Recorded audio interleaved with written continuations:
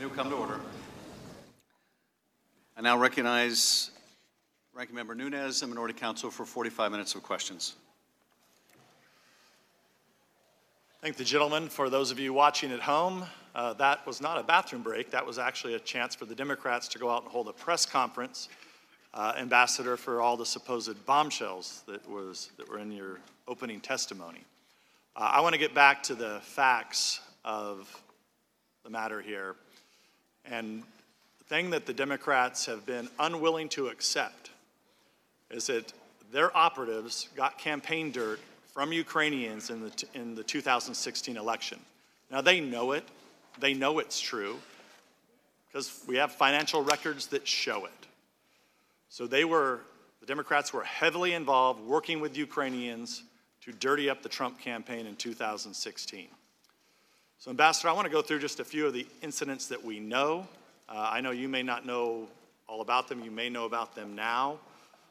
But I want to walk through some of those examples of why the president may be very upset with Ukraine and think that they're a country that's out to get him, as I think both you've said that and Ambassador Volker have said that from that May 23rd meeting. The first question I have is, were you aware of the anti-Trump efforts by DNC operative Alexandra Chalupa?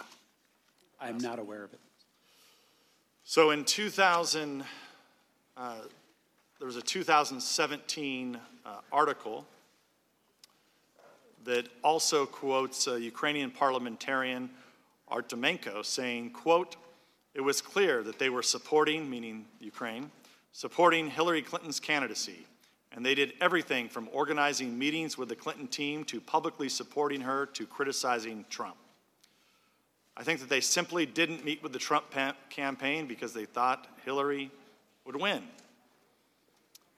Do you know that Ukrainian official by any chance that stated that?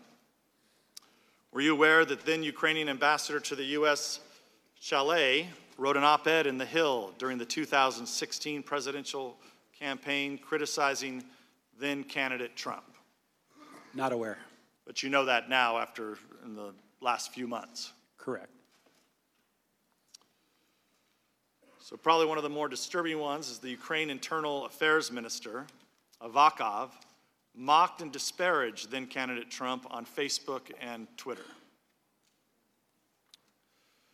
Were you aware that Serhiy Lyshenko, a Ukrainian parliamentarian, admitted that part of his motivation in spreading the information about the so-called Black Ledger, a disputed document purporting to reveal corruption by a former Trump campaign official, was to undermine the Trump candidacy? I wasn't aware.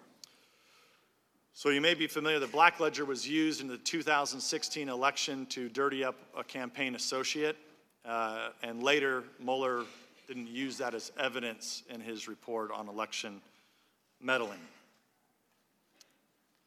So knowing all these facts from high-ranking Ukrainian officials, Ambassador, probably makes a little more sense now as to why the president may think that there's problems with Ukraine and that Ukraine was out to get him. Is that correct? I understand your point, yes, Chairman. Because you said in your deposition, and I'm just going to make sure this was just read it back to you, on page 279 for your legal team. Quote, "They are all corrupt." This is what you said about your conversation with the president. So this is your words about what the president told you. This is the May 23rd meeting? That's correct. "They are all corrupt. They are all terrible people, and I don't want to spend any time with that." And he also said, "They tried to take me down." That's correct. When they tried to take him down, I think any logical person that wants to do 2 + 2 = 4 games would say that was in the 2016 election, wasn't it? I believe that's what he was referring to, yes, right. Ranking Member. So during all this time, and remember, in the spring, the Democrats' Russia hoax witch hunt is still ongoing. They're still claiming that President Trump is a Russian agent. They're out to get President Trump at the time. his personal attorney is then interested in trying to figure out, okay, who are these Ukrainians that are trying to get to my candidate? As those of us, the Republicans on this committee, who were also trying to get to the bottom of who were the sources in the Steele dossier that the Democrats had paid for. The House Republicans wanted to know that all through the spring and even the summer and even as of today, we'd still like to know. That's why we've subpoenaed the DNC operatives that they refused to subpoena. We sent a letter this morning. I doubt we'll see those subpoenas. We want to know exactly, get to the bottom of exactly who were these Democratic operatives that were dirtying up the Trump campaign in 2016.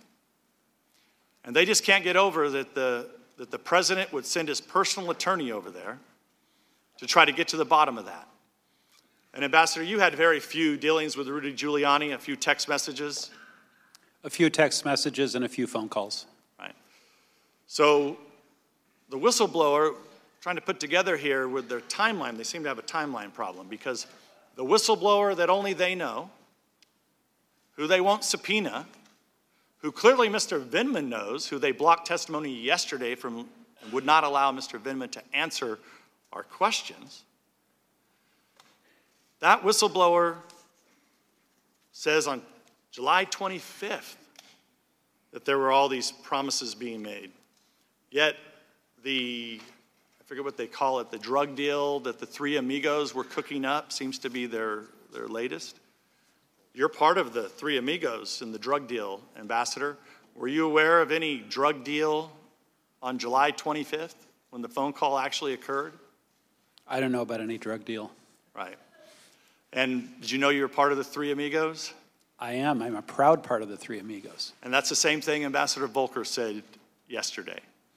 Because by the time the phone call that supposedly the whistleblower claims was the original quid pro quo, has now got down to, we're now a month later where you're involved and their quid pro quo has gotten down to the low level of, well, they want a statement.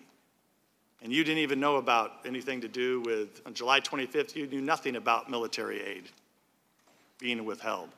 I knew military aid was withheld beginning, I believe, on July 18th when Ambassador Taylor told both of us that that was the case. But you don't know about, you were not on the July 25th call. I was not. Where the aid doesn't come up at all. Again, I just read the readout when everyone else did. Well, we've had everybody's testified that was on the July 25th call, right, that there was no aid discussed on the July 25th call. So then you're in the process. You have no idea that this is tied to Burisma or anybody else. You say you don't realize that until the end of August.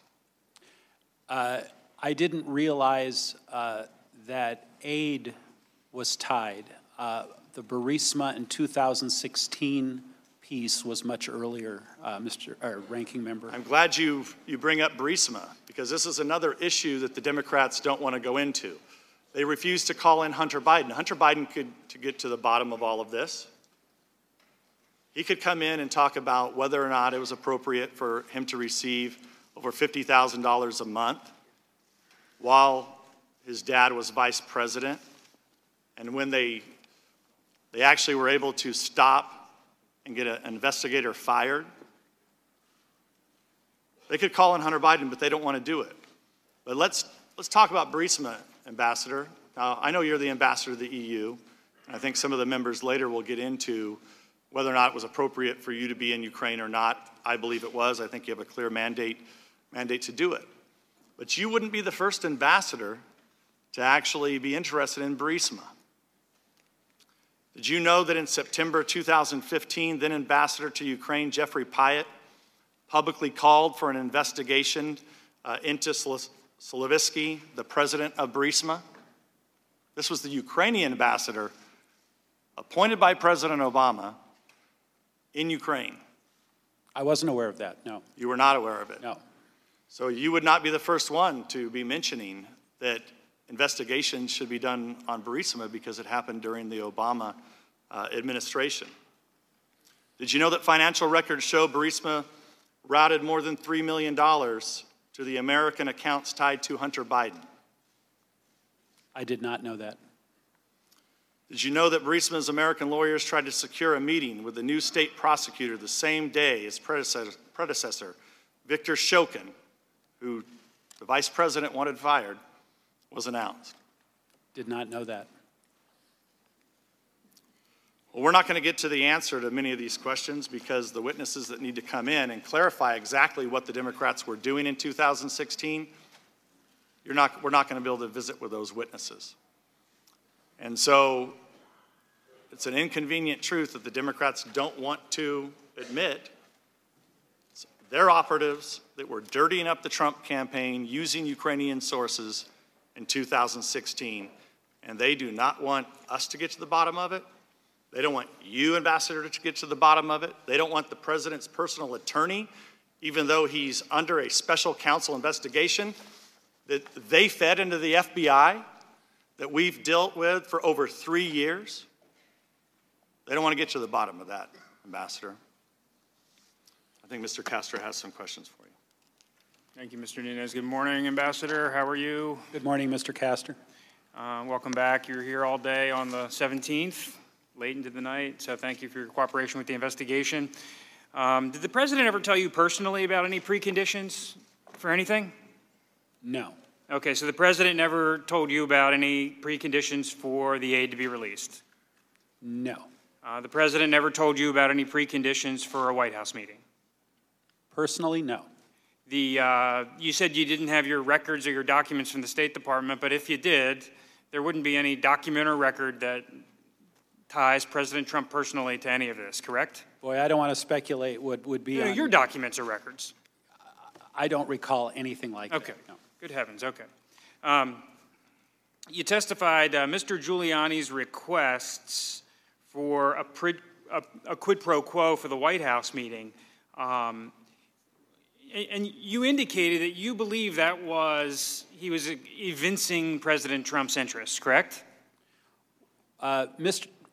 My contact with Mr. Giuliani began, as I said, very late in the process, after August 1st, when I was first introduced to him by a text from Ambassador Volker. Right. So we had already begun those discussions, I believe, with the Ukrainians prior to August 1st, so everything was being funneled through others, including Mr. Volker. Okay. But you testified that Mr. Giuliani was expressing the desires of the president, correct? That's our understanding, yes. But how did you know that? Who told you? Well, when the president says, talk to my personal attorney, and then Mr. Giuliani, as his personal attorney, makes certain requests or demands, we assume it's coming from the president. I'm not testifying that I heard the president tell Mr. Giuliani to tell us, so if that's your question. Right, but at your deposition, you said the question was at the May 23rd meeting when the president said, go talk to Rudy. You responded, he didn't even say go talk.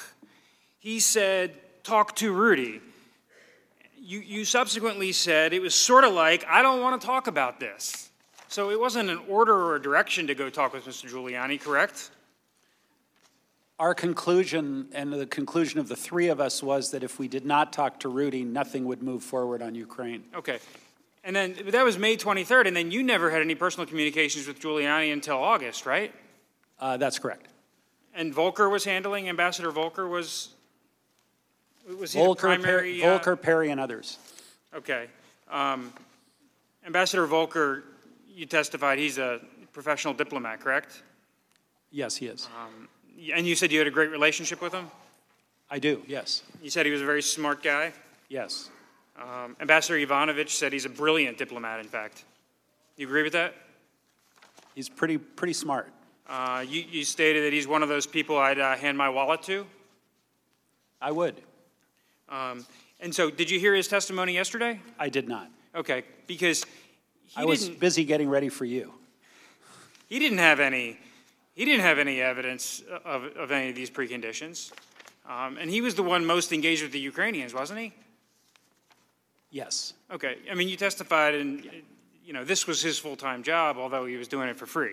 He was the special envoy. And you testified you came in and out of the events, correct? That's correct. Okay. At your deposition, we asked you about your communications with the president, and we asked you whether there were so many that it would be impossible to chronicle. And you said, no, it wasn't that many. And we went down the path of building a list of communications you remember with the president, right? Correct. We talked about May 23rd in the Oval Office. Yes. You mentioned on July 25th, before you went to Ukraine, you called the president, but there was no material information on the 25th call, correct? Not that I recall. Okay, then the last Friday, Mr. Holmes came in, and I guess his testimony refreshed your recollection? Yeah, what refreshed my recollection was when he mentioned ASAP Rocky, then all of a sudden it came back to me. And talking about President Zelensky loving the president and so forth? Well, the whole thing sort of came back to me after he mentioned ASAP Rocky. And then the next time, we tried to unpack this, the next time you talked with the president was on the telephone, was September 9th, according to your deposition, right? I may have even spoken to him on September 6th, but again, I just don't have all the records. I wish I could get them. Then I could answer your questions very easily. Okay, but on September 9th, at least at your deposition, you were extremely clear. You called the president, you said he was feeling cranky that day, right? He seemed very cranky to me. And you said, in no uncertain terms, and this is on the heels of the Bill Taylor text, right? Right. And why don't you tell us, what did the president say to you on September 9th that you remember? Well, words to the effect, I decided to ask the president the question in an open-ended fashion because there were so many different scenarios floating around as to what was going on with Ukraine. So rather than ask the president 9 different questions, is it this, is it this, is it that, I just said, what do you want from Ukraine? I may have even used a 4-letter word. And he said, I want nothing. I want no quid pro quo. I just want Zelensky to do the right thing, to do what he ran on, or words to that effect.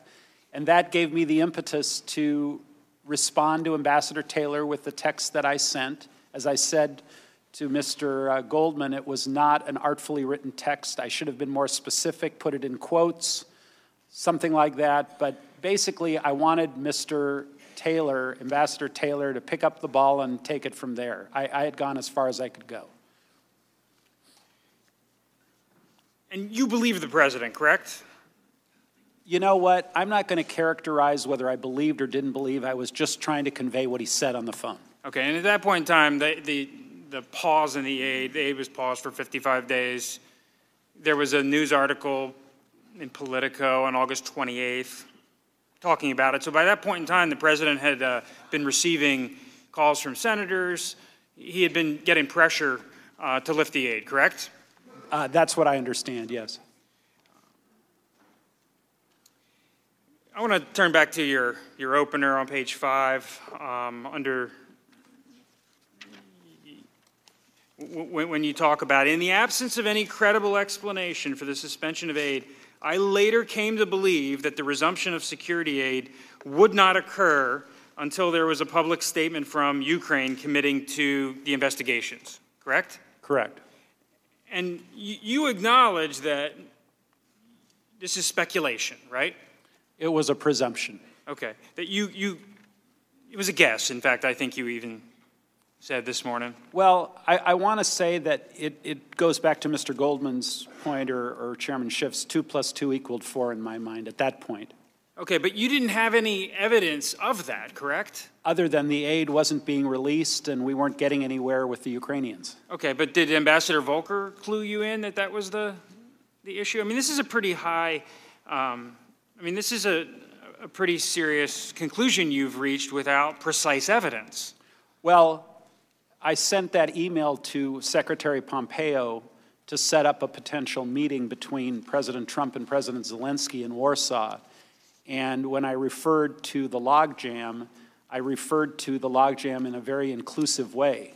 Everything was jammed up at that point, and Secretary Pompeo essentially gave me the green light to brief President Zelensky about making those announcements. Okay, we can turn to that. And then that was your email dated what date? Do you have the page there? Well, your email to Secretary Pompeo, Was was that August 11th?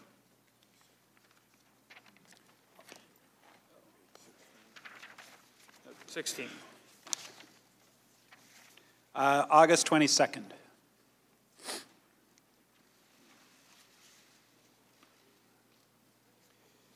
Okay, so you're asking Secretary Pompeo whether we should block time and work. I mean, is there any discussion of specific investigations? Is there any discussion of Biden or Burisma or anything linking to aid in this email that you sent to Pompeo? No, Pompeo? this was a proposed briefing that I was going to give President Zelensky. And I was going to call President Zelensky and ask him to say what is in this email, and I was asking essentially President Pompeo's permission to do that, right, which he said yes. But at that point in time, we're talking about investigations into the origins of the 2016 election. We're not talking about anything to do with Joe Biden. Joe Biden did not come up. Okay. Stepping back a page to your email to the State Department on August 11th, you email Secretary Pompeo and you say, Kurt and I negotiated a statement from Zelensky to be delivered for our review in a day or two. And the question I have here is that, I mean, that statement never was issued. And in fact, Ambassador Volker has testified that he didn't think it was a good idea, and ultimately the Ukrainians didn't think it was a good idea. And so the statement never reached a finalized state. That's correct. But even if it had, it doesn't talk about Biden's or Burisma or anything insidious, correct? Well, the statement, as I recall, would have mentioned the 2016 election/DNC server and Burisma. Okay. It would not have mentioned the Bidens. And have you heard Ambassador Volker how he talks about what might be an investigation into Burisma? No. Okay. I mean, he has said that if there were Ukrainians engaged in violations of Ukrainian law, then the prosecutor general with the new administration ought to investigate that. Did Ambassador Volker ever relate that to you? No, we just talked in generic terms about, quote, investigating Burisma. Okay. But it had nothing to do with Vice President Biden. I'd never heard Vice President Biden come up until very late in the game. When? I don't recall the exact date, but when it all sort of came together, maybe after the transcript of the July 25th call. I don't know the exact date when I made the connection. Okay. Apparently a lot of people did not make the connection. Okay. I want to turn to the letter from Senator Johnson. When he heard about some of these issues in the whole of the aid, he called the president. He called the president on August 31st. It's page 6 of his letter. Senator Johnson states, or he writes, I asked him, the president, whether there was some kind of arrangement where Ukraine would take some action and the hold would be lifted. Without hesitation, President Trump immediately denied such an arrangement existed. Senator Johnson quotes the president saying, no, and he prefaced it with a different word. No way, I would never do that. Who told you that? Senator Johnson says, I have accurately characterized the president's reaction as adamant, vehement, and angry. Senator Johnson's telephone call with the president wasn't a public event. It was capturing a genuine moment with the president. And he had, at this point in time, on August 31st, he was adamant, vehement, and angry that there was no connections to aid. There were no preconditions. Yeah, I had my meeting with Senator Johnson where, again, I had made the presumption that I had made to both Mr. Yermak and the email I had sent to Secretary Pompeo, and we were sort of ruminating about what was going on, and Senator Johnson, I believe, said, I'm going to call President Trump, and find out. And then he obviously had that phone call. I wasn't involved in that phone call. Okay. But you have no reason to disbelieve that wasn't the way it went down, right? No reason to disbelieve Senator Johnson. And now that you've had some time since your deposition and you submitted an addendum relating to the Warsaw get-together with Mr. Yermak, as you sit here today, I mean, are we missing a lot of your communications with the president? I haven't had that many communications with the president, and in fact, a bunch of the call records that I have had access to, just the short period of time on the call indicates I never got through. In other words, I was put on hold for 1 or 2 minutes and the call never connected. So I really can't give you an accurate count of how many conversations. Plus, Mr. Castor, I've had a lot of conversations with the president about completely unrelated matters that have nothing to do with Ukraine. So, but you don't think we're missing any material conversations that you have with the president? I don't recall any material conversations today as I'm sitting here. Or with Rudy Giuliani? Yeah, my memory about the conversations with Rudy Giuliani, whether they were direct, whether they were conference calls with Ambassador Volker or Secretary Perry, is really vague without seeing the call logs. Are there any other key fact witnesses that would help us, get to the bottom of whether there was any link to the aid and the? Maybe Brian McCormack, the chief of staff for Secretary Perry, who was involved in and out as well. Okay. Now the aid was ultimately lifted on September 11th, correct? I believe that's correct. Okay. And Senator Johnson, in his letter on page 6, quotes the president on August 31st. Ron, I understand your position. We're reviewing it now, and you'll probably like my final decision. So even on August 31st, and this is before any congressional investigation started, the president was signaling to Senator Johnson that he was going to lift the aid. Sounds like it, yeah. Okay. And most of the other witnesses we talked to, whether it's from the Department of Defense or OMB or have told us that all along during this 55-day period, they genuinely believed the hold would be lifted. Was that your feeling too at the time? I didn't know, because every time I asked about the hold, I was never given a straight answer as to why it had been put in place to begin with. Now, what do you know about the Ukrainians' knowledge of the hold? Oh, that's very vague. I don't know if the Politico article triggered it. I don't know if they were told by Mr. Giuliani. It would be pure guesswork on my part, speculation. I don't know. Okay. I mean, during your deposition, you testified that you did not believe the Ukrainians believed were aware of the hold until the Politico article. Yeah. Again, I think I testified that I was not clear on the exact dates of when when the light went on. There were a lot of conversations going on with the Ukrainians by a lot of people, so I don't know who communicated what to them. We have testimony from several witnesses that the president was concerned about foreign aid generally, and so he had an appetite to put holds on aid because he was trying to be a good steward of U.S. taxpayer dollars. Do you agree with that? I'm aware that that's been his position on aid and other matters, yes. And are you aware that he was also interested in better understanding the contributions of our European allies? That I'm definitely aware of. And there was some back and forth between the State Department officials trying to better understand that information for the president? Yes, that's correct. And how do you know that wasn't the reason for the hold? I don't. But yet you speculate that there was a link to this announcement. I presumed it, yes. Okay.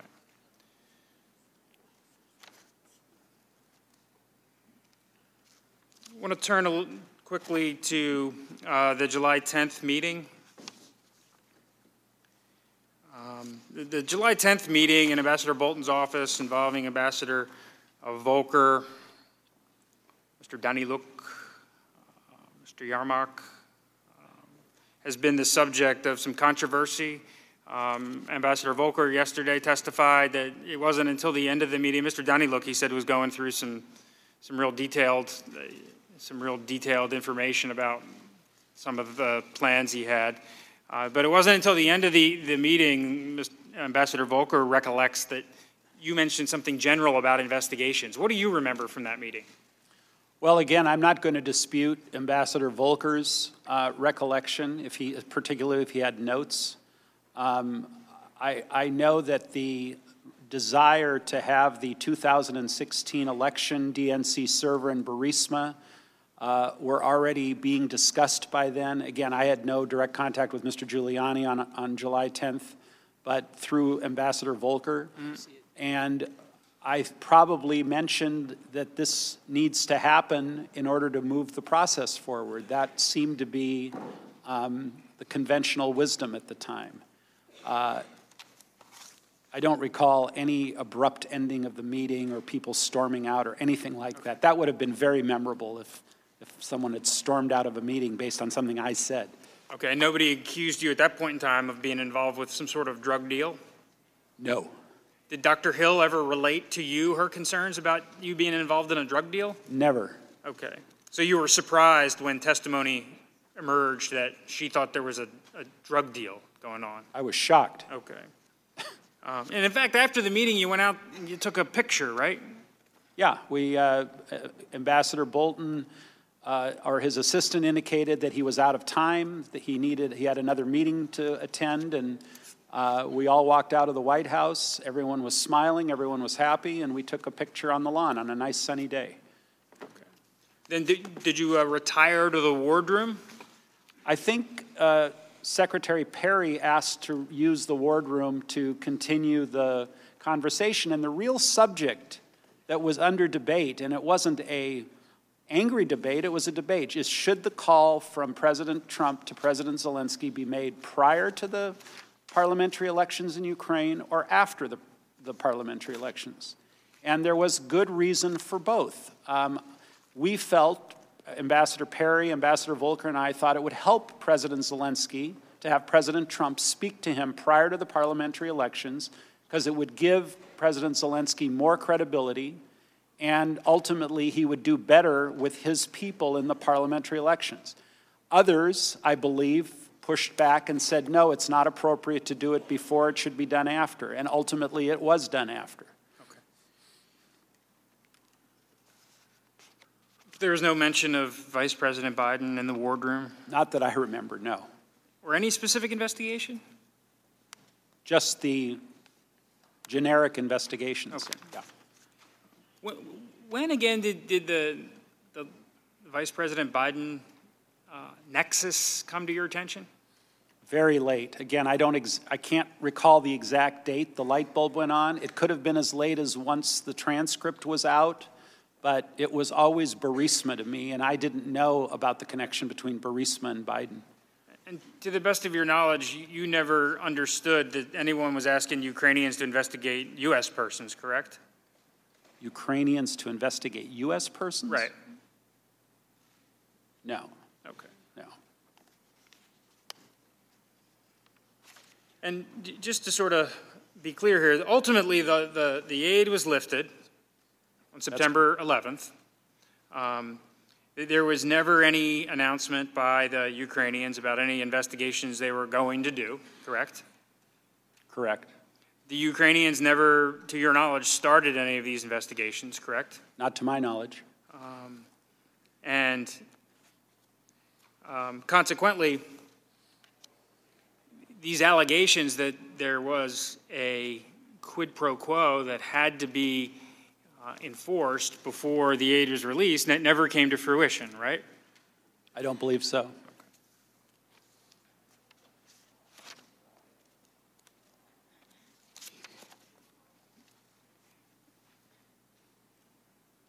I want to just step back a little bit and just verify with you that the president had some genuinely deep-rooted concerns about corruption in Ukraine, correct? That's what he expressed to us, yes. Okay, and you believed him, right, given his business dealings in the region? When we had the conversation, I did. And when you first started discussing the concerns the president had with corruption, Burisma wasn't the only company that was mentioned, right? It was a generic, as I think I testified to Chairman Schiff, it was a generic corruption, oligarchs, just bad stuff going on in Ukraine. But other companies came up, didn't they? I don't know if they were mentioned specifically. It might have been Naftagaz because we were working on another issue with Naftagaz, so that might have been one of them. At one point in your deposition, I believe you said, yeah, NAFTA gas comes up at every conversation. Is that fair? Probably.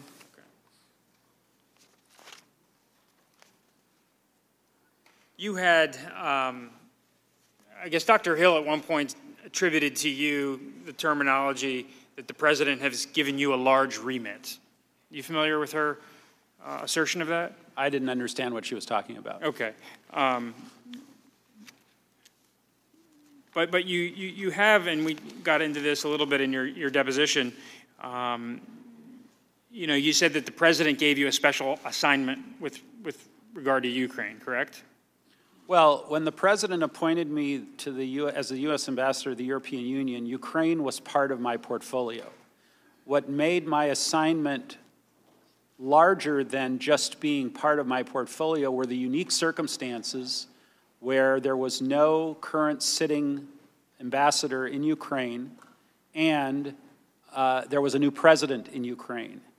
And the discussions that we had, the three amigos, Perry, Volker, and I, was that Ukraine needed extraordinary, as high a level support as it could get from the United States during this period, which we cleared with both Ambassador Bolton and with Chief of Staff Mulvaney to continue working on it.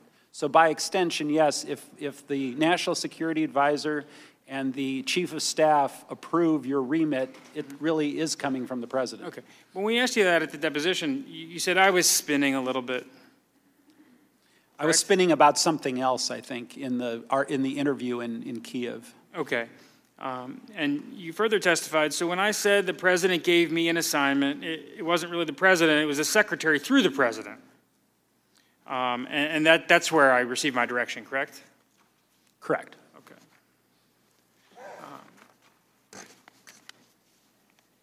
Did Ambassador Taylor ever bring any concerns to your attention about the so-called, the channel he dubbed irregular? No, in fact, the opposite. When he came to post, I know I called him, or he called me. I think he spoke with Secretary Perry and Ambassador Volker separately. And in the course of the first few weeks, he was highly appreciative that a new ambassador coming to post like himself was getting the kind of support he was getting from all three of us, having a cabinet member, a special envoy, and a fellow ambassador all helping to raise the profile of Ukraine. He was highly appreciative and highly complimentary. And you maintained an open line with him, correct? Correct. I think there are a number of texts, some of which I have and some of which I don't, where he is reaching out constantly to me and to the others for advice and help. Okay, we had, I think, tried to count them up. There's 215 or something text messages between you, Volker, and Ambassador Taylor, you know, during the early August timeframe. Does that make sense to you? Is that? Yeah, I think Taylor started in late June or early July was when he first took post, and I think we began communicating fairly shortly thereafter. Okay, and he never communicated any concerns to you during this time frame that he had issues with what was going on? What do you mean by what was going on? This request for some sort of investigation. Not in the early stages. He, you know, as time went on, his emails began to be a little more pointed and frantic. And that's when we had very little visibility as to what was going on either. I think it had to do more with the aid and as to why the aid was suspended. Right. And ultimately you put a period on that issue by having the September 9th communication with the president, correct? That's correct. And when you shared that feedback with Ambassador Taylor, was he satisfied that this issue is now behind him? I don't really know, because he responded when I said, you know, get a hold of the secretary. He said, I agree, and I never knew whether he reached out to the secretary or not. Okay. That was sort of the end of that. At one point in your text, you said, let's get on the phone, right? And you said you're an individual that doesn't like to walk through these issues on text when you can talk about it on the telephone, correct? I say that to everybody when something becomes more substantive than just a few lines of text. I say, let's talk. Okay, and did you talk with Ambassador Taylor? I don't recall. Okay. I mean, I don't recall whether we spoke right after that, whether he called the secretary. I basically, Mr. Castor, wanted to get the notion across that I've gone as far as I can go with this. You need to pick up the ball. You're the ambassador. You need to pick up the ball and run with it at this point. Okay. Just getting back to the irregular channel, did anyone else express any concerns to you about this, the so-called irregular channel? I'm not sure how someone could characterize something as an irregular channel when you're talking to the President of the United States, the Secretary of State, the National Security Advisor, the Chief of Staff of the White House, the Secretary of Energy. I don't know how that's irregular. If a bunch of folks that are not in that channel are aggrieved for some reason for not being included, I don't know how they can consider us to be the irregular channel and they to be the regular channel when it's the leadership that makes the decisions.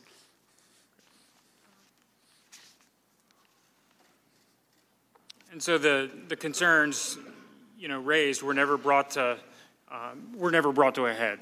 Well, they were never raised. Okay. They were never raised.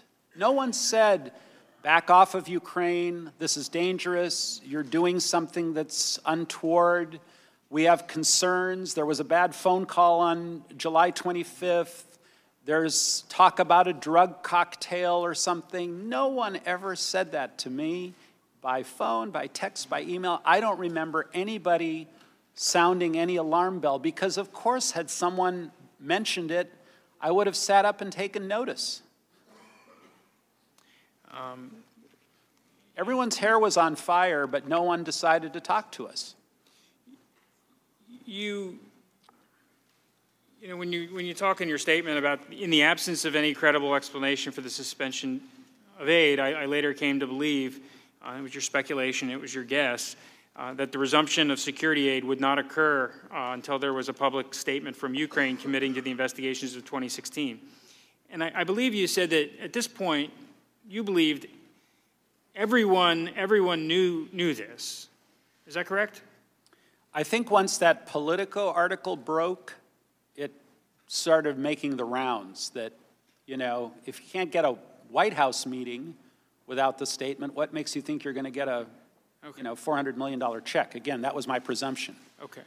But you had no evidence to prove that, correct? That's correct.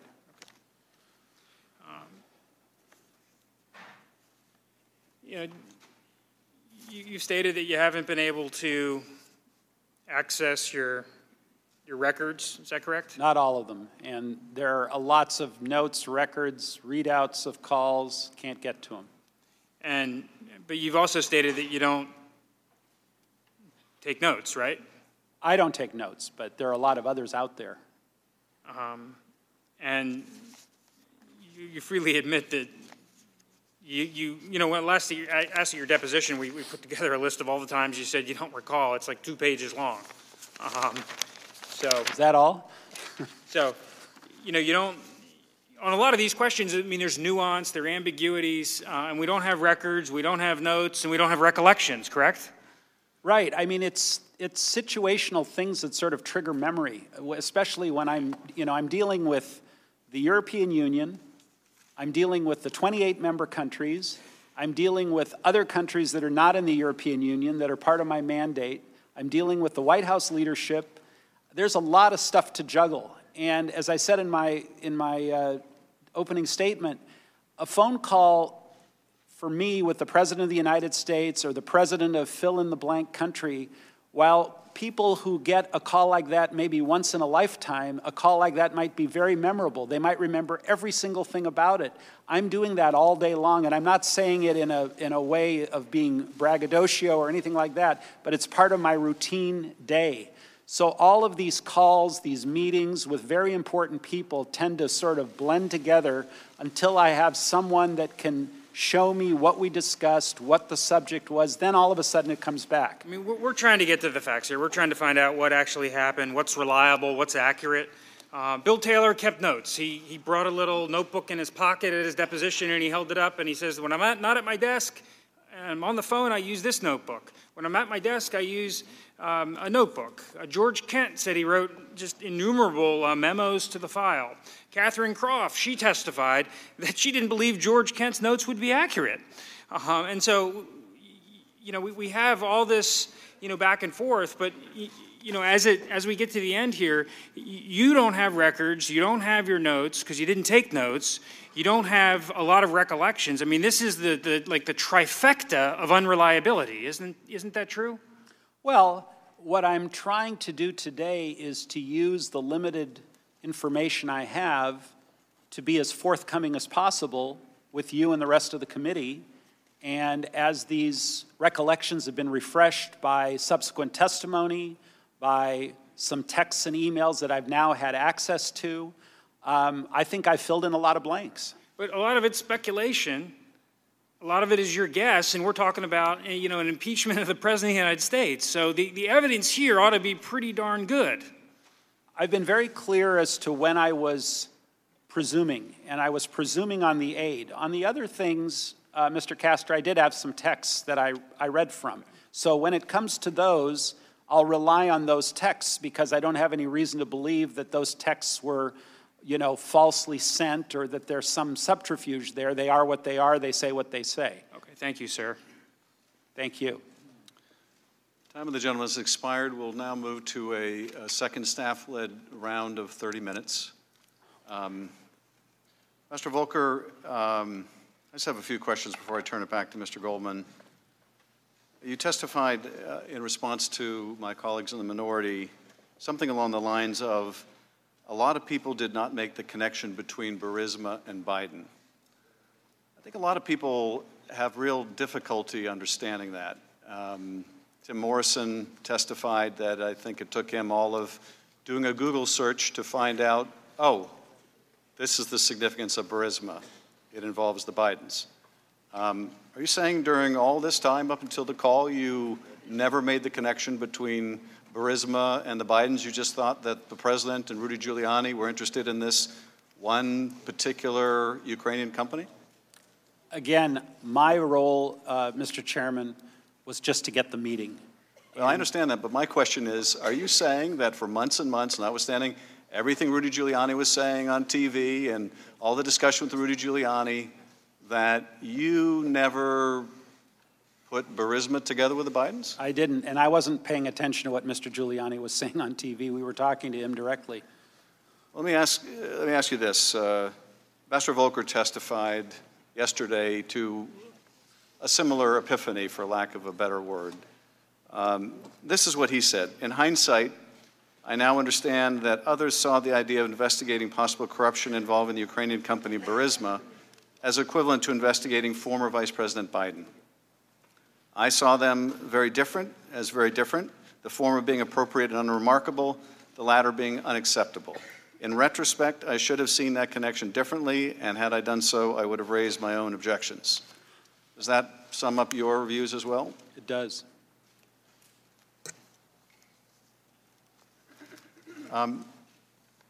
Now, I think you were asked a question with a bit of a incorrect premise by my colleagues in the minority about Fiona Hill saying that, referring to a drug deal between you and Mr. Mulvaney, it was Ambassador Bolton who made the comment that he didn't want to be part of any drug deal that Ambassador Sondland and Mulvaney were cooking up. No one thinks they're talking about a literal drug deal here or a drug cocktail. The import, I think, of the ambassador's comments is quite clear, that he believed that this bargain, this quid pro quo, as you've described it over a meeting, the investigations to get the meeting was not something he wanted to be a part of. What I want to ask you about is, he makes reference in that drug deal to a drug deal cooked up by you and Mulvaney. It's the reference to Mulvaney that I want to ask you about. You've testified that Mulvaney was aware of this quid pro quo, of this condition that the Ukrainians had to meet, that is, announcing these public investigations to get the White House meeting. Is that right? Yeah, a lot of people were aware of it, and including Mr. Mulvaney. Correct. And including the Secretary of State. Correct. Now, have you seen the acting Chief of Staff's press conference in which he acknowledged that the military aid was withheld in part because of a desire to get that 2016 investigation you've talked about? I don't think I saw it live. I saw it later, yeah. So you saw him acknowledge publicly what you have confirmed too, that Mr. Mulvaney understood that 2 + 2 = 4. Is that right? Well, again, I didn't know that the aid was conclusively tied. I was presuming he was in a position to say yes it was or no it wasn't because And he said yes it was, did he not? he said yes it was. Mr. Goldman. Thank you, Mr. Chairman, and thank you again, Ambassador Sondland. We do appreciate your efforts to refresh your recollection through the documents, and we understand, we share your frustration in not having the documents to help guide this investigation. So we do appreciate those efforts. One of the documents that you provided to us goes back to the conversation you and the chairman were having about Mr. Mulvaney. And you had been trying for some time before the July 25th call to set up that call, is that right? To set up the call between President Trump and President Zelensky, yes. Correct, yes. And I want to show you an email that you reference in your opening statement that is a July 19th email. And who is this from? It looks like is it from me? I don't know. It's from you, I believe. Yeah, it's from me to the group. Now, who is the group? People mentioned on the email, Blair, Kenna, McCormack, Mulvaney, Perry, Pompeo. And who's Robert Blair? I believe he's a deputy chief of staff or a advisor to the chief of staff. And you've already told us that Lisa Kenna is the executive secretary for Secretary Pompeo. Who's Brian McCormack? The chief of staff he was the chief of staff for Secretary Perry. And then we see Mr. Mulvaney, Secretary Perry, and Secretary Pompeo. Can you read what you wrote on July 19th to this group, please? He is prepared to receive POTUS call, will assure him that he intends to run a fully transparent investigation, will turn over every stone. He would greatly appreciate a call prior to Sunday so he can put out some media about a friendly and productive call, no details, prior to Ukraine election on Sunday. So Sunday was the 21st, which was the date of the parliamentary elections in Ukraine, is that right? That's right. When you say will assure him that he intends to run a fully transparent investigation and will, quote, turn over every stone, unquote, what do you mean there?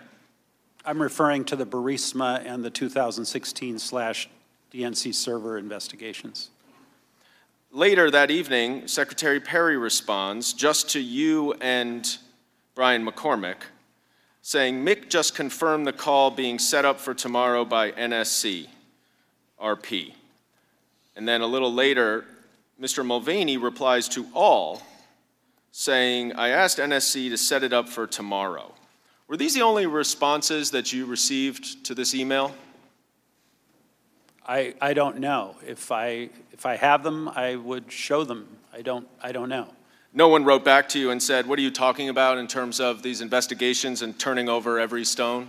No, there was a chain, and I don't know if it's part of this email or a subsequent email, where I believe Ambassador Bolton pushed back and said he did not want a call to President Zelensky made by President Trump until after the parliamentary elections. So that would explain why it was moved from the next day, July 20th, to the 25th, right? That's right. But Ambassador Bolton is not on this email, is he? I don't think he is, no. Now, you were asked by Mr. Castor if there are any other key witnesses who might be able to help with our investigation. And you mentioned Brian McCormack, right, the Chief of Staff for Secretary Perry? I did. You are aware that the committee subpoenaed him, are you not? I wasn't aware of that. And that he refused to come testify? Are you also aware that Mr. Mulvaney was subpoenaed by the committee and refused to come testify? I did read that in the newspaper, yes. Are you also aware that Robert Blair was subpoenaed and refused to come testify? I think I'm aware of that. And that Secretary Perry was asked to come testify and refused? I am aware of that as well. So would you include them, as well as Secretary Pompeo, as key witnesses that would be able to provide some additional information on this inquiry? I think they would. Now, this was not the first time, as you indicated, that Mr. Mulvaney heard about these investigations into Burisma and the 2016 election. Is that right? I don't know what Mr. Mulvaney heard or didn't hear. I think there's been a huge amount of exaggeration over my contact with Mr. Mulvaney. It was actually quite limited. Well, he certainly he certainly indicated a familiarity with what you were talking about in this July 19th email. Is that right? Because I think Mr. Mulvaney was in the May 23rd briefing with President Trump. I don't remember because there were people sitting behind us that were coming and going when we were sitting in front of President Trump's desk. Okay. Now, you've said that you don't have a recollection of referencing Mulvaney in the July 10th meeting in Ambassador Bolton's office. Is that right? Or I don't recall. So when both Fiona Hill and Colonel Vindman testify that in response to a question from Ukrainian officials at that July 10th meeting about scheduling a White House visit, that you said, well, I spoke with Mr. Mulvaney and it will be scheduled after they announce these investigations. Do you have any reason to dispute that characterization? I don't have any reason to agree or dispute. I just don't remember. So if they both remembered it and they both then went and spoke to the NSC legal advisor about it, you would trust that whatever they relayed to the NSC legal advisor would likely be an accurate reflection? Again, I trust that they related to the NSC legal advisor. I don't know whether I said it, and I don't know which conversation. Again, I've had very, very limited conversations with Mr. Mulvaney. This email indicates that you spoke to President Zelensky and were relaying what he said to very senior officials. Is that right? Which email again? Sorry, the July 19th email, where you say, the subject is, I talked to Zelensky just now. I've got it. Was there some sort of assurance that President Zelensky needed to provide about what he would say to President Trump in order just to get the phone call? I think that part was verbal, and then there were a lot of communications going around back and forth with the Ukrainians, and that's when someone, and I don't remember who, came up with the idea of a draft statement so there would be no misunderstanding about what, in fact, the Ukrainians would say and would be willing to say, that we could rely on and negotiate something on a piece of paper. So just to place you in time, we're going to get to that draft statement, which was in August. This is July 19th, before the July 25th call. Do you remember whether there was a need from any of the White House officials or other national security officials for President Zelensky to provide some assurance of what he would say to President Trump before a phone call, not the meeting, but a phone call was scheduled? There was initially apparently a condition, but that condition was obviously dropped because the phone call took place and there was no such statement made. The phone call took place, as you said, on the 25th of July. And when you say there was no such statement that took place, what do you mean? Well, the Ukrainians never made their public statement prior to the phone call on the 25th of July. Right, but we're not talking about a public statement. What I was asking is whether President Zelensky needed to relay to you or the other American officials that he would assure President Trump that he would do these investigations in a phone call. In my email, I obviously had just spoken with him, and he being Zelensky, and he said that he was prepared to receive the call and he would make those assurances to President Trump on that call, and then presumably that would then lead to the White House meeting.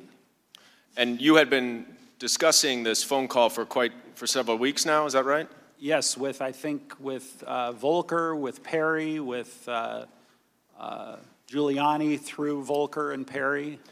And then right after you sent this email assuring the others that he will discuss the investigations and will turn over every stone, the Burisma and 2016 election investigations, Mr. Mulvaney responded that he asked to set up the call for the next day. Is that right?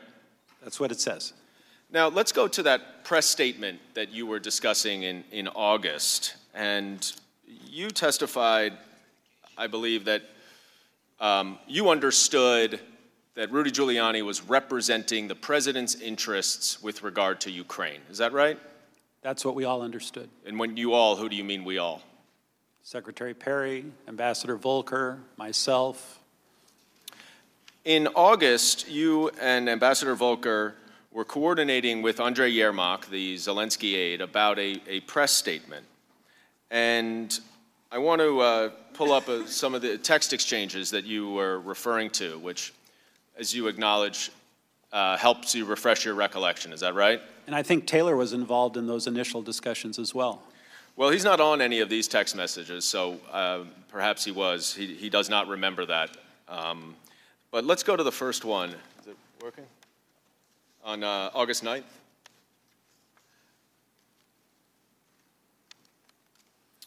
There's an exchange between Ambassador Volker and you where you are discussing setting up, we'll try to bring it up in a second, but I'll just summarize for you. You're discussing trying to set up a White House meeting, here it is, and you say Morrison ready to get dates as soon as Yermak confirms. Mr. Volker, or Ambassador Volker says, excellent, how did you sway him? You said, not sure I did, I think POTUS really wants the deliverable. What did you mean there? The commitment to do the investigations. And how did you know that the president wanted the deliverable? I don't recall. I may have had a conversation with him, or I may have heard it from someone else, but I don't recall, again, without all these records. Going to the next exhibit, Exhibit 10, where, or August 10th, rather, this is between you and Andrei Yermak. What did you say initially in this exchange? Hello? Good? Oh, no, that's Yermak. How was your conversation? And Mr. Yermak responds, hello, good. My proposal, we receive date, and then we make general statement with discussed things. Once we have a date, we'll call for a press briefing announcing upcoming visit and outlining vision for the reboot of U.S.-Ukraine relationship, including, among other things, Burisma and election meddling and investigations. And you respond, got it. That was your understanding of what this statement had to say to satisfy Mr. Giuliani, is that right? Yes. And then ultimately to satisfy the POTUS deliverable? Yes. Now, the next day you write an email to Ulrich Breckbull and Lisa Kenna. Are you able to see that on your Yeah, I can see screen? it on the screen, yeah. Okay. What is the subject of the email? Ukraine. And can you read what you wrote there? Mike, and I'm referring to Secretary Pompeo, Kurt and I negotiated a statement from Zelensky to be delivered for our review in a day or two. The contents will hopefully make the boss happy enough to authorize an invitation. Zelensky plans to have a big presser on the openness subject, including specifics next week. And in your opening statement, you said that the specifics, what did the specifics represent? The 2016 and the Burisma. And when you say the boss, who do you mean by that? President Trump. And the invitation is what? To the White House meeting. And Lisa Kenner responds, Gordon, I'll pass to S, and S is Secretary Pompeo? Correct. Thank you, Lisa. Now, 2 days later, you have a text exchange with Ambassador Volker again. And this is at the end of it, but the earlier text, which we don't have here, you may recall, includes the press statement, the revised press statement that includes Burisma and the 2016 election. Is that do you recall that? Yes, if I could see it, that would be helpful, but yes. But you ultimately remembered that after your conversation with Mr. Giuliani, you did pass along a statement to the Ukrainians that included Burisma in the 2016 election. Is that right? I think there were statements being passed back and forth between Volker, the Ukrainians, and others to try and negotiate acceptable language. Mm-hmm. And ultimately, that statement was not issued, was it? Correct. And the White House meeting did not. Still hasn't occurred. Still hasn't occurred. But you certainly understood at that time, did you not, that it was the president's direction and instruction that a White House meeting with President Zelensky would not occur until President Zelensky announced publicly the investigations that the president wanted. Is that right? That's correct. And you now know that the investigations the president wanted was an investigation into the Bidens and an investigation into the 2016 election. I know that now, yes. I'm going to move ahead to August 22nd. And you wrote an email to Secretary Pompeo, directly to Secretary Pompeo, CCing Lisa Kenna, with the subject of Zelensky.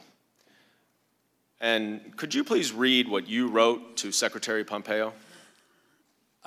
Mike, should we block time in Warsaw for a short pull-aside for POTUS to meet Zelensky? I would ask Zelensky to look him in the eye and tell him that once Ukraine's new justice folks are in place mid-September, Zelensky should be able to move forward publicly and with confidence on those issues of importance to POTUS and to the U.S. Hopefully that will break the logjam. And Secretary Pompeo responds to you 3 minutes later, yes. Now, I want to unpack this a little bit. You said that in the middle, once Ukraine's new justice folks are in place. What did you mean by that? The new prosecutor that was going to be working for President Zelensky, the old prosecutor, I believe his term was up or he was being let go. He was the Poroshenko prosecutor, and Zelensky wanted to wait until his person was in place. So once that new prosecutor was in place, then President Zelensky, should be able to move forward publicly and with confidence on those issues of importance to POTUS. What did you mean by those issues of importance to POTUS? Again, the 2016 election and Burisma investigation. Were you aware at this time that Secretary Pompeo had listened in to the July 25th phone call? I was not. If he had, do you believe that he would fully understand what the issues of importance to POTUS related to Ukraine would be? I mean, I can't characterize his state of mind. He listened in on the phone call and he concluded what he concluded. But now that you've read the phone call, it's quite clear what the issues of importance to POTUS are. Yes. Biden investigation and Yes. the 2016 election investigation. Is that right? That's correct. Then it says, hopefully, that will break the log jam. Now, by this point, you were aware that security assistance had been on hold for about 5 weeks. Is that right? I became aware on the 18th of July. And you understood that there was a lot of activity within the State Department and elsewhere to try to get that hold lifted. Is that right? That's right. Just about everybody in the interagency, meaning the national security apparatus, wanted to lift the hold and wanted the aid to go to Ukraine? Correct. So what did you mean here when you said logjam? Well, as I said to Chairman Schiff, I meant inclusively anything that was holding up moving forward on the meeting and the Ukraine-U.S. relationship. And what was holding that up? At that point, it was the statements about Burisma and the 2016 elections. But what was being held up? Well, the aid was being held up, obviously. 4 days later, you said in your opening statement that you sent Rudy Giuliani's contact information to John Bolton. Is that right? I did. Did you know why he asked for that? No idea. Did you know that he was going to Ukraine the next day? I knew he was about to go to Ukraine. I didn't know exactly when his trip was, but I thought it was kind of an odd request, given that the White House can pretty much get anyone's phone number they want. Now, in this email to Secretary Pompeo, you reference a trip to Warsaw. Ultimately, the Vice President went on that trip? That's correct. And that was the conversation that you talked about, where you testified earlier to, that where you said that we really need to get these investigations from Ukraine in order to release the aid in the pre-meeting? That's right. And Vice President Pence just nodded? He heard what I said. And didn't respond in any way? I don't recall any substantive response. Okay. But you never specifically referenced the Bidens or Burisma in that meeting, did you? I don't remember ever mentioning the Bidens. I may have mentioned Burisma.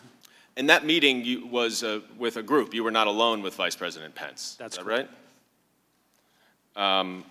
And you know that at that bilateral meeting with President Zelensky, I believe you testified earlier, that Vice President Pence did not mention these investigations at all, right?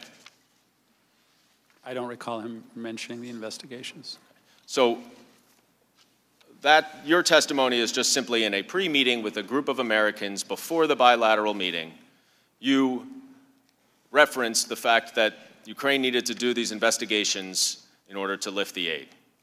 Right? I think I referenced, I didn't say that Ukraine had to do the investigations. I think I said that we heard from Mr. Giuliani that that was the case. So that helped inform your presumption, correct? Correct. So it wasn't really a presumption. You heard from Mr. Giuliani. Well, I didn't hear from Mr. Giuliani about the aid. I heard about the Burisma in 2016.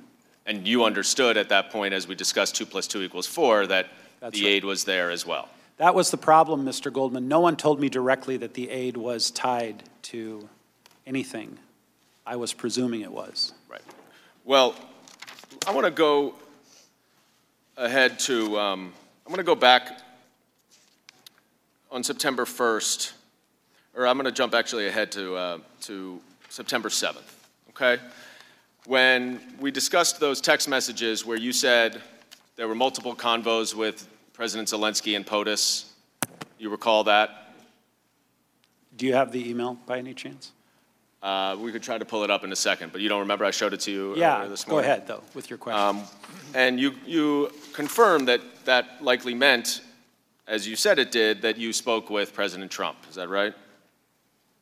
Again, if my email said I spoke with President Trump, presumably I did. You are relying pretty heavily in your testimony on the texts and emails that you were able to review. Is that right? That's right. So certainly if someone else had contemporaneous texts, emails, or notes, you would presume that what they were saying was accurate. Is that correct? Well, if they had texts or emails, I would. If they had notes, I don't know. Some people's notes are great, some people's aren't. I don't know. But certainly it would be a helpful refresher to anyone's memory. Including my own. Now, you had a conversation on September 7th, according to both Ambassador Taylor and Tim Morrison, with Tim Morrison, where you told Mr. Morrison that President Trump told you that he was not asking for a quid pro quo, but that he did insist that President Zelensky go to a microphone and say that he is opening investigations of Biden and 2016 election interference, and that President Zelensky should want to do this himself. You don't have any reason to dispute both Ambassador Taylor's and Mr. Morrison's testimony about that conversation, do you? No. On September 8th, you then had a conversation directly with Ambassador Taylor about this same phone call, where Ambassador Taylor said that you confirmed that you spoke to President Trump, as he had suggested earlier to you, and that President Trump was adamant that President Zelensky himself, meaning not the prosecutor general, had to, quote, clear things up and do it in public, unquote.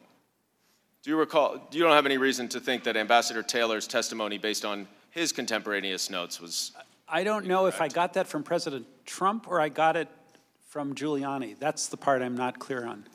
Well, Ambassador Taylor is quite clear that you said President Trump. Mr. Morrison is also quite clear that you said President Trump. You don't have any reason to dispute their very specific recollections, do you? No, if they have notes and they recall that, I don't have any reason to dispute it. I just personally can't remember where I got it from. And then you also told Ambassador Taylor in that same conversation that if President Zelensky, you told President Zelensky and Andrei Yermak that although this was not a quid pro quo, as the president had very clearly told you,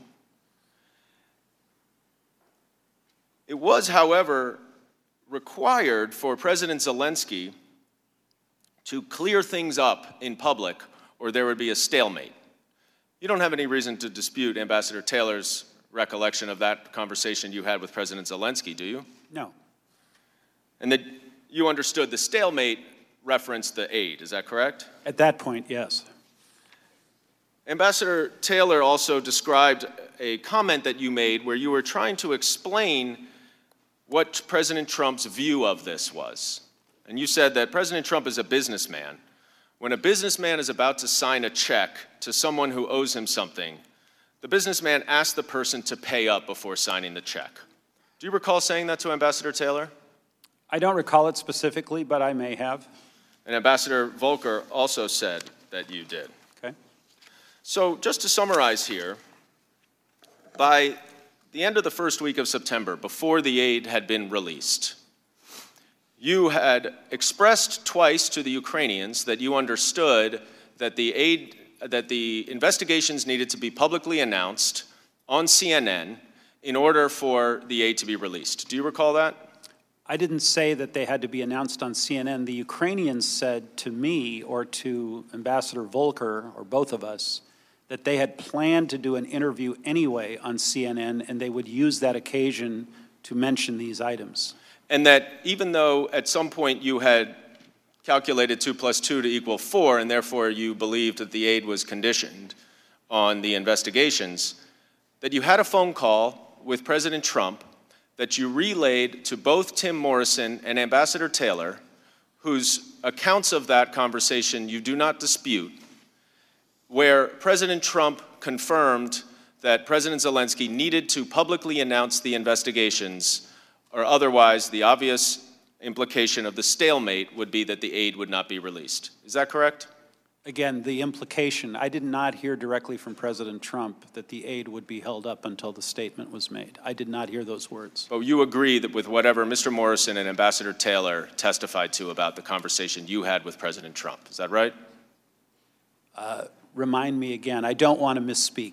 Well, you just said you have no reason to dispute their accounts based on their detailed notes. Were they saying that I told them that President Trump said that the aid would not be released until the statements were made? Because I said repeatedly, I don't recall President Trump ever saying that to me. Okay. I think what they said, if I could just finish this line of questioning, Yeah. was that President Trump was adamant that President Zelensky himself had to clear things up, quote, clear things up and do it in public, unquote. So what they related was, although President Trump claimed to you there was no quid pro quo, he also made it clear to you in that call that President Zelensky had to, quote, clear things up and do it in public. You don't have any reason to dispute, that's what you I don't told. have any reason to dispute the clear things up and do it in public. What I'm trying to be very clear about was President Trump never told me directly that the aid was tied to that statement. But in that same conversation you had with him about the aid, about the quid pro quo, he told you that President Zelensky had to, quote, clear things up and do it in public, correct? I did not have a conversation with him about the aid. I had a conversation with him, as referenced in my text, about quid pro quo. Well, the quid pro quo you were discussing was over the aid, correct? No. President Trump, when I asked him the open-ended question, as I testified previously, what do you want from Ukraine?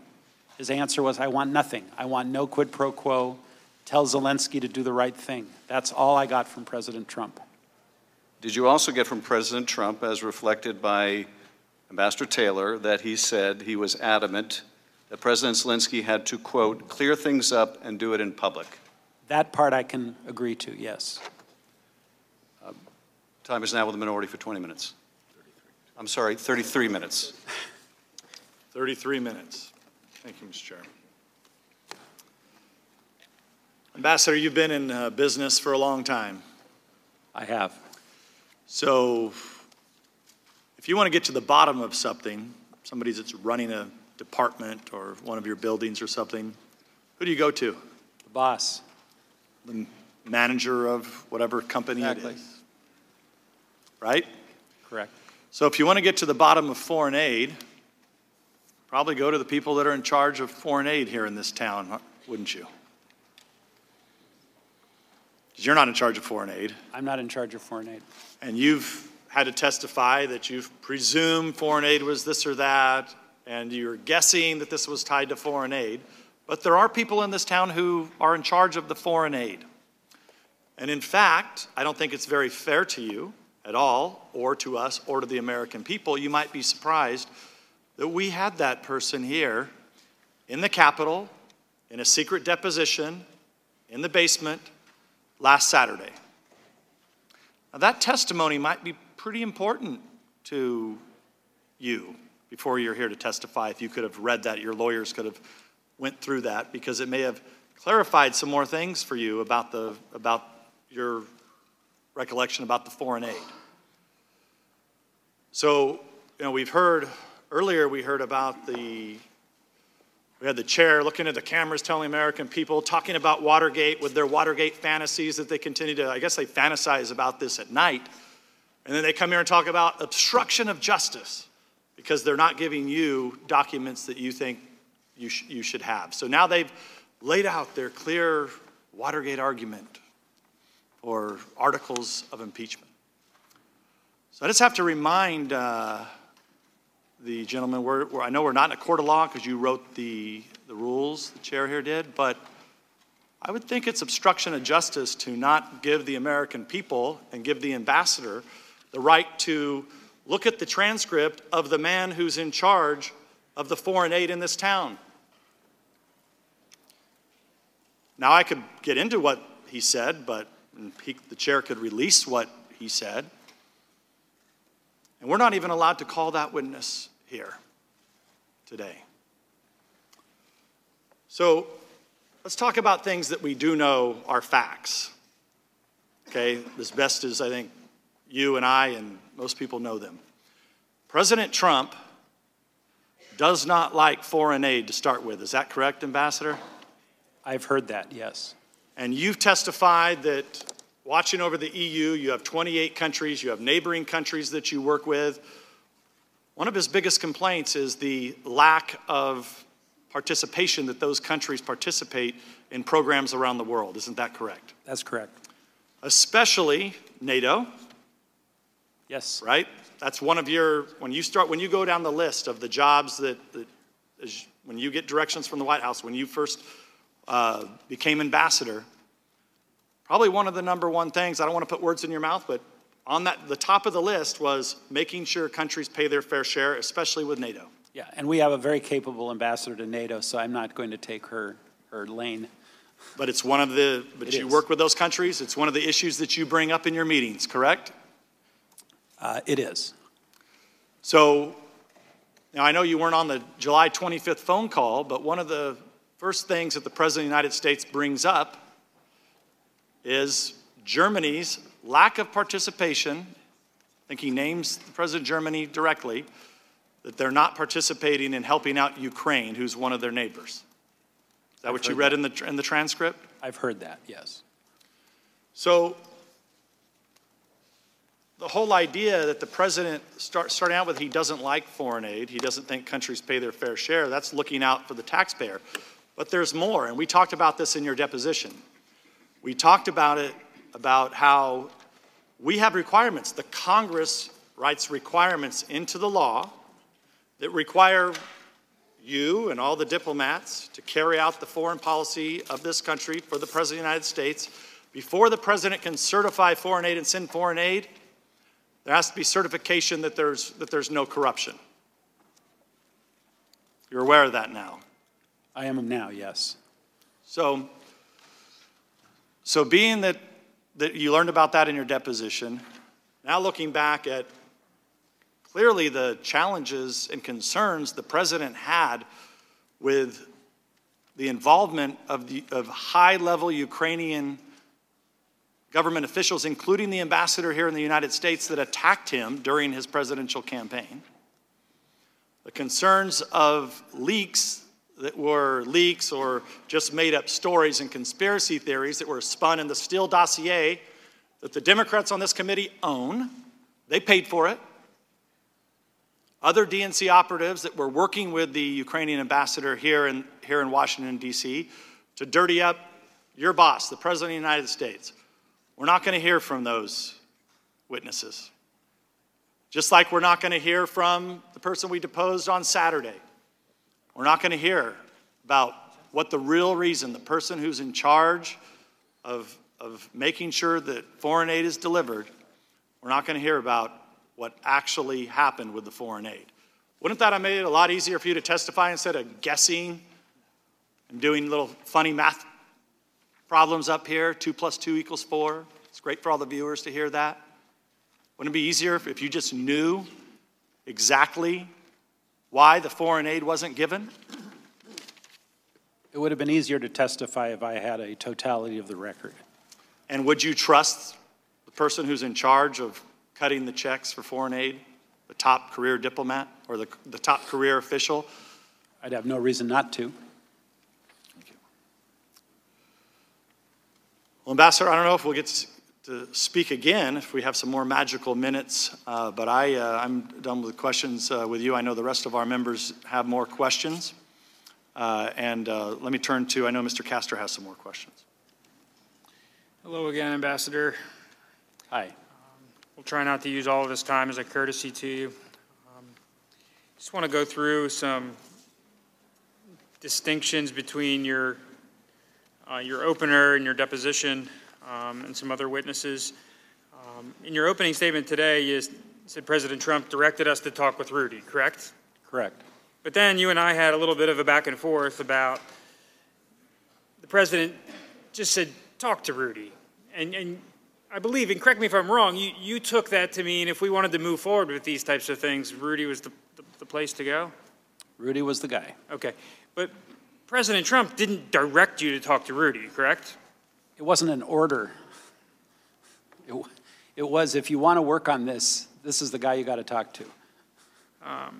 Ambassador Volker in his deposition said, I didn't take it as an instruction, but just as a comment. Talk to Rudy. You know, he knows these things. And you've got some bad people around him. I mean, that, referring to the Ukrainian. Ambassador Volker hasn't testified that there's any sort of order or direction to talk to Rudy. I don't know what he testified. It became very clear to all three of us that if we wanted to move the relationship forward, President Trump was not really interested in engaging. He wanted Rudy to handle it. And as I said in my opening statement, Secretary Perry took the lead and made the initial contact with Rudy, and that's when we began working with him. And as to the question of whether Mr. Giuliani was expressing the desire specifically of the President of the United States, in your deposition, you said, I don't know. I don't know if this was coming out of Rudy Giuliani irrespective of the President. Correct? I'm not going to dispute what I said in my deposition. Okay. That's true, yeah. And we walked through all your communications with Rudy Giuliani, and they're not a lot, right? Correct. Ambassador Volker in his deposition on the same question said, I did not have that impression. I believe Mr. Giuliani was doing his own communications. And, you know, granted, Mr. Giuliani had business interests in Ukraine, correct? Now I understand he did. Okay. I didn't know that at the time. With Messrs. Parnas and Fruman, correct? A lot of new names I've learned. Okay, and you had never met with those folks? No. Okay.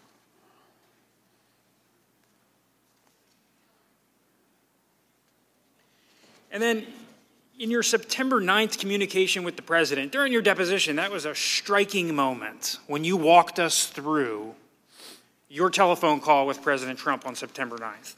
And by the way, I still cannot find a record of that call because the State Department and the White House cannot locate it, but I'm pretty sure I had the call on that day. Whether it was the 9th or the 8th, you had this call. It was extremely memorable, right? It was. And you've been very honest, and we're not trying to give you a hard time on all the times you don't recall. We're just trying to say that there's a lot of important events that have happened that the committee's asked you about, and you've honestly said, I don't recall. But the call with President Trump on September 9th or the 8th, you recall it vividly, right? I recall it vividly because it was keyed by the sort of frantic emails from Ambassador Taylor. I had, again, prior to that call, had all kinds of theories as to why things weren't moving, why there was no White House meeting, why there was no aid, why there was no this, why there was no that. And I was getting tired of going around in circles, frankly. So I made the call, and I asked, as I said, the open-ended question, what do you want from Ukraine? Right. And that's when I got the answer. He was unequivocal, nothing. What I said in the text is what I heard. And I'm curious, was that vignette in your opener today? I don't think so. How come?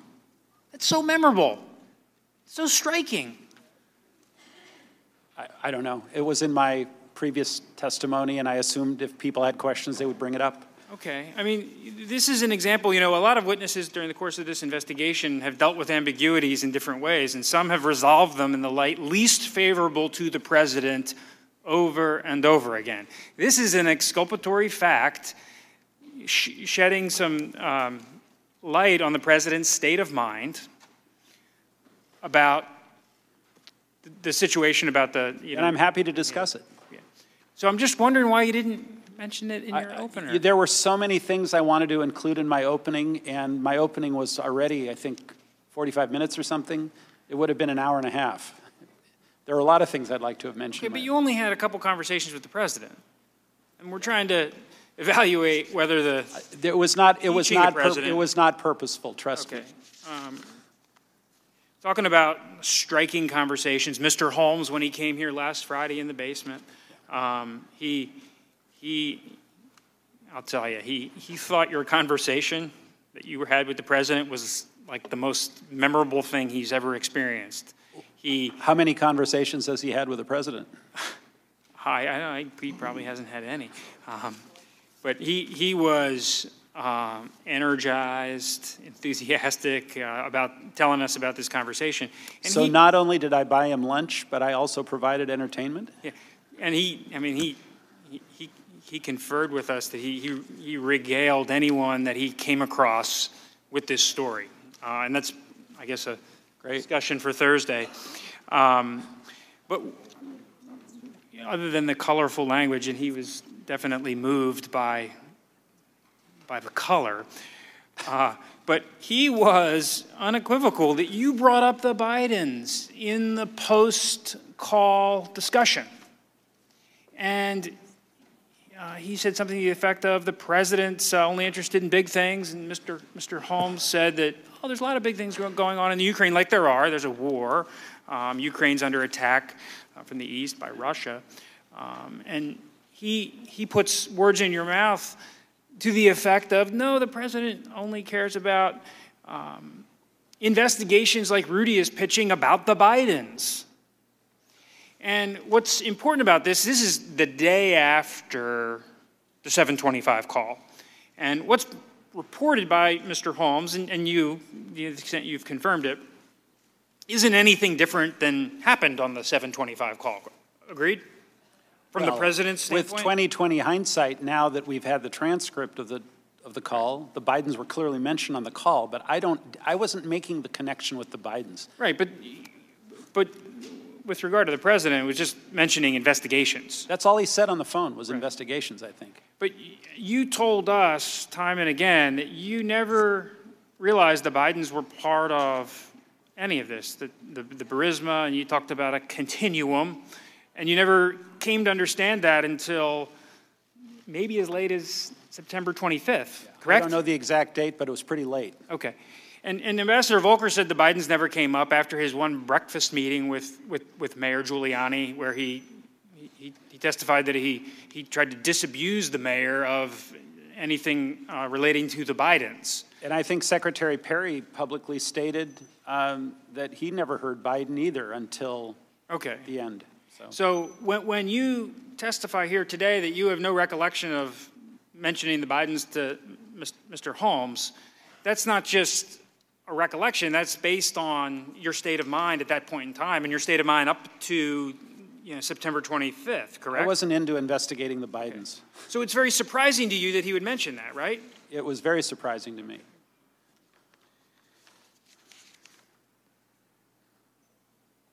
I want to go back to a couple things in your statement. This July 26th meeting with President Zelensky, earlier in the day from this lunch time event we've been talking about. During the course of the meeting with President Zelensky, did any of the parties discuss what came up on the telephone call? I don't believe so. Okay, so President Zelensky didn't express any concerns about the content of the call, right? I mean, all I heard about that call was that it was a good call. It was friendly, everyone was happy, you know. I was delighted to hear that so that we could now move to the next phase, which was the meeting. Okay, so you can tell us with certainty that nobody talked about demands in that meeting or fulfilling the president's demands? I don't remember exactly. Again, this is a great example, Mr. Castor, of where I would have loved to have seen the notes from the meeting. I didn't take any notes, but I know there were notes taken. But I don't remember any heated conversation in the meeting. I remember it being a really, really friendly, good meeting. And that's why I said what I did to the president the next day, which was, you know, Zelensky will do whatever you want. He's very happy. And you don't remember any discussion by President Zelensky of lamenting how he had to navigate this difficult situation, right? I don't know. I know that was in the whistleblower complaint, something about navigating something. I didn't remember anything like that. I want to get back to your... Gentlemen, yield just a second. Of course. Which would be another helpful thing also, Ambassador, is if we actually had heard from the whistleblower and we had testimony of the whistleblower. Then you wouldn't have to be up here speculating as much and guessing, because you would have a source that would have been interviewed. We have his complaint. We could have matched it up with your testimony along with the people from OMB that would have made it very easy for you to testify, so you wouldn't have to just try to remember all this stuff and chase conspiracy theories around that the Democrats have continued to lay out for the last 6 weeks, moving from quid pro quo to extortion to bribery to where are we at today, obstruction of justice, and now back to quid pro quo. We wouldn't have had to do all that if the whistleblower would have testified. You wouldn't have to speculate about what the whistleblower only had in his or her complaint that nobody seems to know. Back to Mr. Castor. Thank you, Mr. Nunes. I want to turn to a couple of times in your opener, you said everyone was in the loop. And I just want to, these televised proceedings, sometimes we lose track of things, and everyone was not in the loop with your speculation or your guess that in the absence of any credible explanation for the suspension of aid, I later came to believe that the resumption of security aid would not occur without public statement from the Ukraine. Everyone wasn't in the loop with that, right? Well, the secretary was, because that's why I sent my email. But your emails, let's look at your emails. There's 2 emails that you sent to the secretary, right?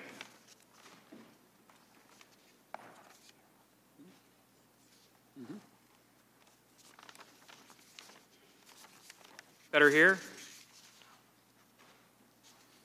August 22nd? Right, and August 11th? August 11th. So the August 11th email, we went through this before. I'm sorry to go through it again. You said to the secretary, Kurt and I negotiated a statement from Z to be delivered for our review in a day or 2. The contents will hopefully make the boss happy enough to authorize an invitation. Z plans to have a big presser on the openness subject next week. A couple things here. This is only relating to the White House meeting, correct? Yes, I believe so. And this is only, this is just investigations generally, making a public statement of openness generally, right?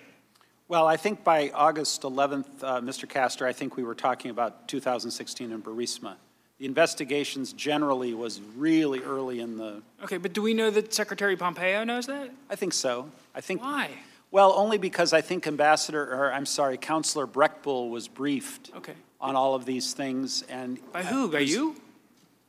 By, I believe, Ambassador Volker, by myself, various. That's not what he testified to. I mean, did you, Ambassador, or Counselor Breckbull testified? I didn't know he had testified. no, Ambassador Volker. Oh, okay. He didn't testify that he briefed Mr. Breckbull. I mean, this email to the secretary is talking about this statement, which, by the way, I mean, you said Kurt and I negotiated a statement, and the statement never went. Didn't go anywhere. Ambassador Volker said it wasn't a good idea. Mr. Yarmark said it wasn't a good idea. And what you're writing to the secretary here is just it relates to a generic openness subject, right? Yeah, but I think the secretary, though, was on the July 25th call, which obviously I wasn't on and I didn't know about. Okay, but you used this email to suggest that everyone was in the loop, that like security sector assistance was tied to some sort of act by the Ukrainians. No, I don't think I said that. I don't think I said that this assistance was involved here. Okay. I think so what was everyone in the loop about then? Well, the secretary was in the loop that we had negotiated a statement. Okay. I'm fairly comfortable that the secretary knows that where the statement was at that point. In other words, the 2016 in Burisma, okay. And that Lisa passed that along to him and kept him informed. Okay, so we can agree that at this point in time, the secretary wasn't in a loop, that there was a conditionality on the security sector assistance. Hold on a second. Are you asking about July 19th, Exhibit 4? I was asking about your email to the secretary on August 11th. Oh, okay. Well, on July 19th, which the secretary was on, I talked about fully transparent investigation and turn over every stone, and the secretary was on that. Okay. So but you testified at your deposition that on July 19th, in this continuum you talked about, at that point in the continuum, it was just a generic investigation. Wasn't anything involving. I think it went, again, I'm not trying to put words in any way. I think it went from the original generic from, May 23rd when we left the Oval Office. We're talking about corruption and oligarchs until Mr. Giuliani started to become involved, and then it transitioned into the Burisma. You hadn't even talked to Giuliani by that time. This is July 19th. Mr. Castro, with all respect, will you allow him to finish his answer, please? Sorry, use the mic. Will you allow him to finish his answer? Of course, please? I apologize. We were communicating with Mr. Giuliani through Secretary Perry and through Ambassador Volker. Okay. I wasn't talking to Mr. Giuliani directly until after August 1st. But as of July 19th, weren't we still on the generic part of the continuum? I don't know. I believe by then we were talking about Burisma in 2016, to be candid. But not Biden? No, not Biden. Okay. No. And then turning to your email of August 11th? Yeah, got it. I'm sorry, we just dealt with that. August the 22nd. 22nd? Yeah, it's page 23 of your opener. Yeah, I got it. And this is where you were requesting a pull aside for the president, and this is when the president was. He was still going to go. He was going to go. It was before the hurricane. Right. Bump that off his schedule.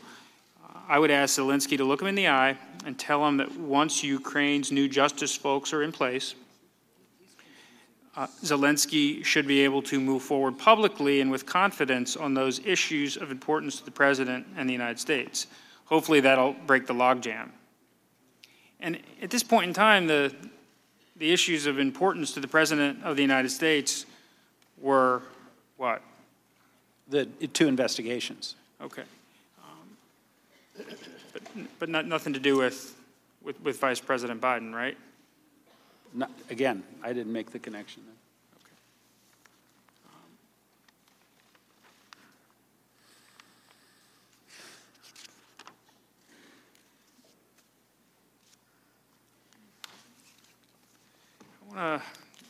pivot briefly to the President's concerns about foreign assistance. Under Secretary Hale, who will be with us later today, testified that during this relevant time frame, there was a real focus to re-examine all federal aid programs. Are you aware of that interest of the President? I'm generally aware of the President's skepticism toward foreign aid and, conditioning foreign aid on certain things. I'm generally aware of that, yes. And Ambassador Hale testified, and his testimony's been public, almost a zero-based concept that each assistance program and each country that receives the program be evaluated. The program made sense, that we avoid nation building, and that we not provide assistance to countries that are lost to us in terms of policy, whether it's because corruption or another reason. Is that something you were aware of at the time?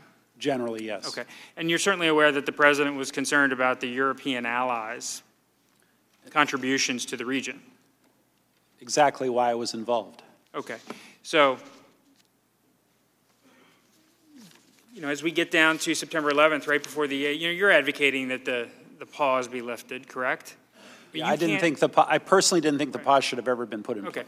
Yeah. But as we get down to September 11th and you're talking with Senator Johnson and so forth, you don't know with certainty that the genuine reason the President was implementing the pause wasn't because of his concerns about the allies or his concerns about foreign assistance generally, or that he wasn't just trying to hold the aid as long as he could to see what he could, what type of information he could get about those two subjects. Fair enough. Okay. I am really trying to finish up before so I can yield some time back. Do we have anything else, Mr. I have nothing else.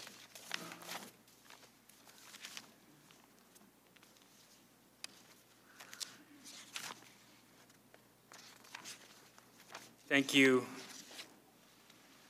Yield back. Chairman yields back. Back the balance of our time.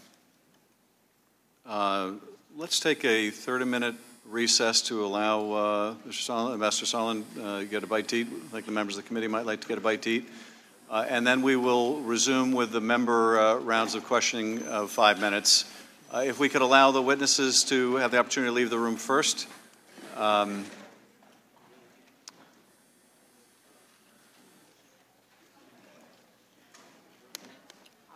Mr. Chairman, Ambassador Sondland had intended to fly back to Brussels to resume his duties at the end of the day, and so it would be a great convenience to us if we could have a shorter break now and resume with the members' questions and try and wrap up in time that he might be able to make his flight.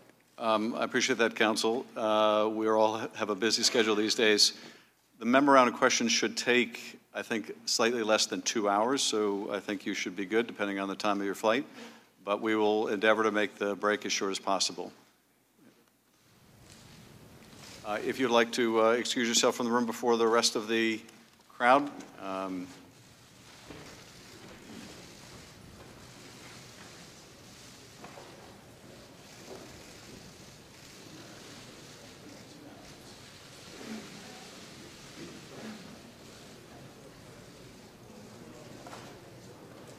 We stand in recess.